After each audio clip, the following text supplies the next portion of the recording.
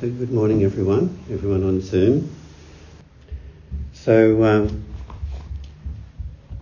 the title of this talk today is Celebrating the Senses, and there have been actually many books written. I remember researching it once, about half a dozen books which have the title Coming to Your Senses.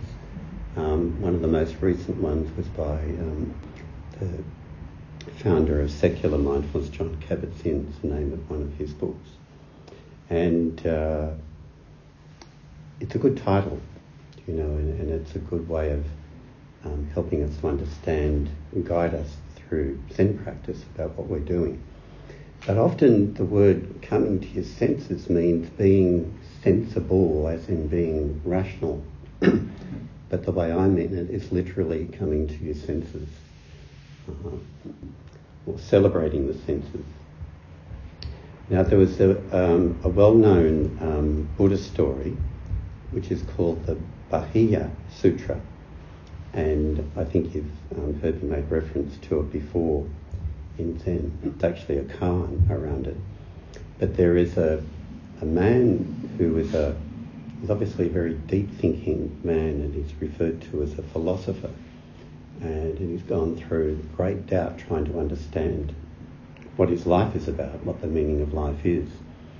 And he comes to the Buddha and he says, look, can you just tell me in a few words, just give me the nutshell, what is the essence of your teaching? And the Buddha must have sensed in him that he was really quite sincere person rather than just looking for some glib answer. And the response he gave to him was, in the seen, there is only the seen. In the heard, there is only the heard. In the sense, there is only the sensed. In the cognized, there is only the cognized. In other words, to use our language, there is just seeing. There is just the sound of the car going by. There's just seeing the chair, without anything added onto it, without any reaction added onto it, anything inflamed added onto it, just that experience, just that sensory experience. Now, in our Western way of classifying things, we have 5 senses. So we have hearing, seeing, smelling, tasting, touching. In the Buddhist psychology system, the mind is also a sensory gate to the world. So that there's 6 senses in Buddhism. That's why when the Buddha says, when you cognize, just cognize. When you think, in other words, just think. We are human beings, we do think, and we use language. But as Joko refers to, there's constructive thinking about how to plan a vacation, or work out a recipe or something like that, or organise something. That's constructive thinking. But inflamed thinking, or really abstract thinking, where we go beyond what is necessary, is what we all get caught up in. All of this abstraction, and there's just in the smorgasbord of sensory experience that we can enjoy, but we're looking elsewhere, somewhere else, for the meaning of life. So it's important to get an idea of what are we doing rather than just being with our sensory experience, coming to our senses. What are we doing other than just that? And there are many things that we do. We're looking for the meaning in some abstract story about a religion, a God somewhere, and if we find the God, it's all going to make sense. But a lot of that's just an abstract story that's been made up by human beings. And then some people think, well, I'm not religious, I'm spiritual. Right? And what those people do, well, the truth is within you, and there's some kind of soul, or there's some kind of true self inside of me, and it's hidden behind a veil. And if only I can look beyond the veil and find my true self, then I'll be liberated. That's not Zen either, right? There's plenty of Zen teachings that challenge that particular abstract way of looking at life as well. Come back to Hakuin's words. This very place is the lotus land, this very body, the Buddha. And that is inviting us in to the present moment sensory experience of our life. And it's there all the time, but we keep searching for something else all the time. Or if we're not searching for meaning, we're searching for wealth or status or recognition or something that we think is going to make our life meaningful or happy. But Zen is none of those things. It's not the spiritual searching, it's not the religious searching, it's not the craving after recognition or wealth, it's none of those things. And it just keeps bringing you back to just this. What's just this? What you're seeing, hearing, smelling, tasting, touching. May I add a few more to that as well? Not only is there eyes, ears, nose, tongue, etc., but when you look at the body and the sensory experience of the body, there is also feeling. Right? So you feel love, joy, pleasure, pain, fear, anger, disgust. So those feelings are part of our experience as well. And the experience of pleasure and pain. Everything we sense, whichever sense channel it comes through, it's either pleasant, unpleasant, or it's neutral. And that makes up the great bulk of our life. That's what, in fact, that's what 90% probably of our experience in life is just living through the senses. But we're somehow disconnected from it. Now, these talks are always best when you pin them down to actual examples in life. So I want to share with you something that happened to me yesterday, which sort of puts this in context. As you know, I'm a sailor and I have a yacht, and I've had the experience over about the last 3 or 4 months of having a lot of problems with the batteries and the electrical system, so I tried to get it fixed. And it took me about 4 months before, because there's a long waiting list to actually get it in and get it fixed. And I spent a lot of money. It was quite expensive getting new batteries and a new alternator and so on. So after getting my boat fixed during last week, I take it out on yesterday, after not having been out for a while. Within 5 minutes, the battery alarm started off. Beep, beep, beep, beep, beep, beep, beep, beep, red lights going, etc., which indicates that it's not charging. Right? So if you come back to your senses, all that was happening was the red light was going on and a beep beep sound was occurring.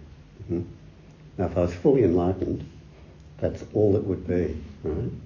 And then it would signal something, just like or like those warning signals in an engine, just like pain in your body. It signals that something's not right, something needs to be done about this. So if I was fully enlightened, there would be just the red lights and the flashes, and something's not working, what do we need to do about this? But being a flawed human being, what I noticed happened was a sense of frustration and an experience of disappointment. That would be the 2 words that I would describe with that. So if you're working with that, then you acknowledge that that is also a sensory experience occurring in your body, right? There's a feeling of disappointment and the feeling of frustration. So it's being present to that as well. So if you're completely enlightened, right, you're just the red lights and the flashing and signalling something's not working. But there's a kind of an inflammation happens, frustration, disappointment on top of that. But you can work with that. Okay, so the disappointment and the frustration arises. But if you're working with that in your life, it stays at that level, right? It stays at that level of disappointment and frustration.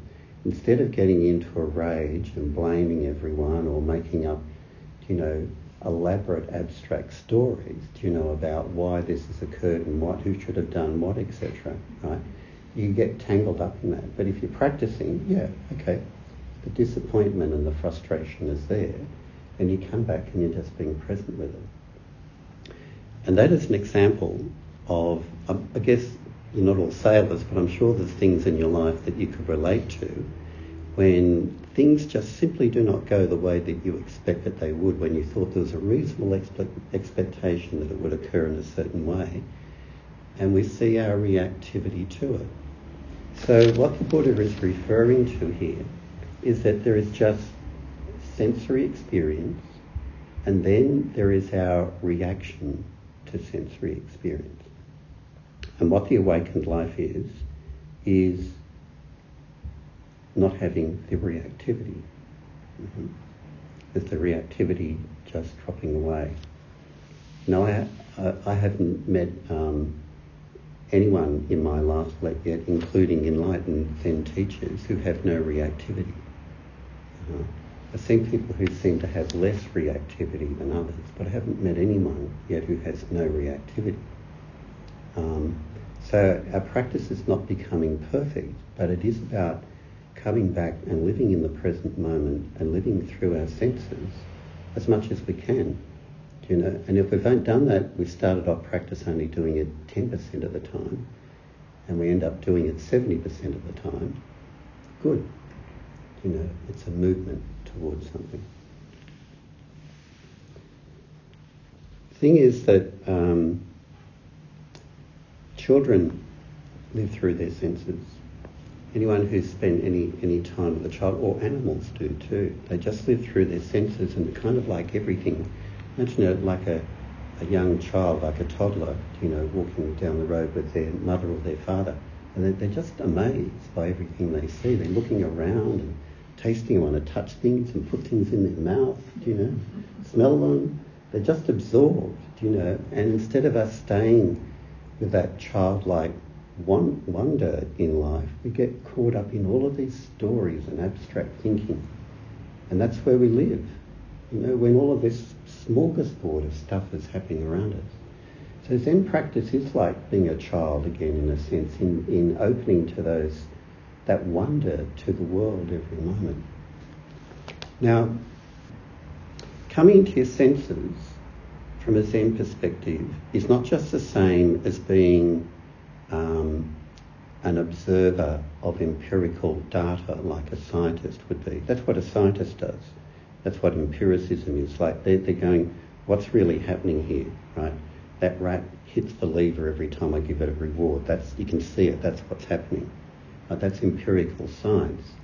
But where Zen is different, and that's good, that there's something really concrete in that. And that's why Buddhism has been likened to being like a science, in that it is very empirical. But there's a difference. And because with the scientists, they're trying to be the detached observer, and they're in their detached observer, and this is me over here, and this is what I'm observing over there. And there's not a sense of actually, we're all part of one life. We're all part of one interconnected being here. So the Zen experience is not just being present to what is through our senses, it's being one with it at the same time. There's no separation from it at all. And this is what comes through all of our koan study. If I could simplify koan study, it brings you back to just this, right? Just this. Almost, in some senses, the answer to every koan is just this, with variations on the theme. And often those koans are full of metaphor and paradoxes, and they seem very confusing. But what you got to remember about these old Zen teachers, they're poisonous snakes. They're tricksters. They're foxes. And what they're trying to do, they're saying, Well, if you want to get caught up in abstract thinking and doubts about Buddha and Buddha nature and blah, blah, blah, blah, blah, well, then I'll lead you along. I'll lead you along with these metaphors and phrases and fancy words until you can finally see that they're just all abstractions, right? You can just see that they're all abstractions and just come back to just this. And I'll give you an example of them. Daito, who was one of the great Japanese Zen teachers that the temple Daitokuji is named after, where I first started my Zen practice in Kyoto in Japan. One of his phrases was, when your ears see and your eyes hear, you will cherish no doubts. How naturally the rain drips from the eaves. Trying to entangle you, right? Entangle you so that you won't get entangled anymore. Let me give you another one which is even more outrageous, which was on our Zen calendar. And this is by Sun Sanim, who's now died, but he was a very well-known Korean Zen teacher. And I had he was a good friend of Robert Aitken Roshi. And I had the good fortune to meet him once when I was sitting in his dojo in Los Angeles. He was a very vibrant, actually I saw him twice, once in Sydney too, very vibrant, robust teacher. So what does Sun Sanim say? When you are hanging by your hands from a mountain ledge and you can let go, not thinking of life or death, then you will have true freedom. You can see the wooden dog eating steel and defecating fire. You can shake hands with the hairy-shelled turtle and the rabbit with horns. You can learn to play the flute that has no holes. But where does the sound of the flute come from? Don't let him fool you with all that nonsense. But that's what they do. So Zen is very simple. There's nothing to be found inside. There's no secret to be found inside. There's no secrets. There's no secrets to be found outside of you. When you hear all the time that life is about coming back to the present moment, what is that? It's what you're hearing. It's what you're seeing. It's what you're tasting. It's what you're smelling. What you're touching. It's what you're feeling. It's even what you're thinking, right? As long as you don't get entangled in the abstract thinking and make more and more out of it. So it's just clear, precise thinking that engages us in life. So to end with, just come back to that simplicity. Do you know the name of the translation of the Mumon koan, the first set of koans that we work on, is called the Gateless Barrier. He senses the gateways into the world and the gateless barriers. And that is the gateless barrier, which is there. And when you come back to that fundamental fact, then we come back to Hakuin's words that I mentioned before, which are really wonderful words. This very place is the lotus land, this very body, the Buddha.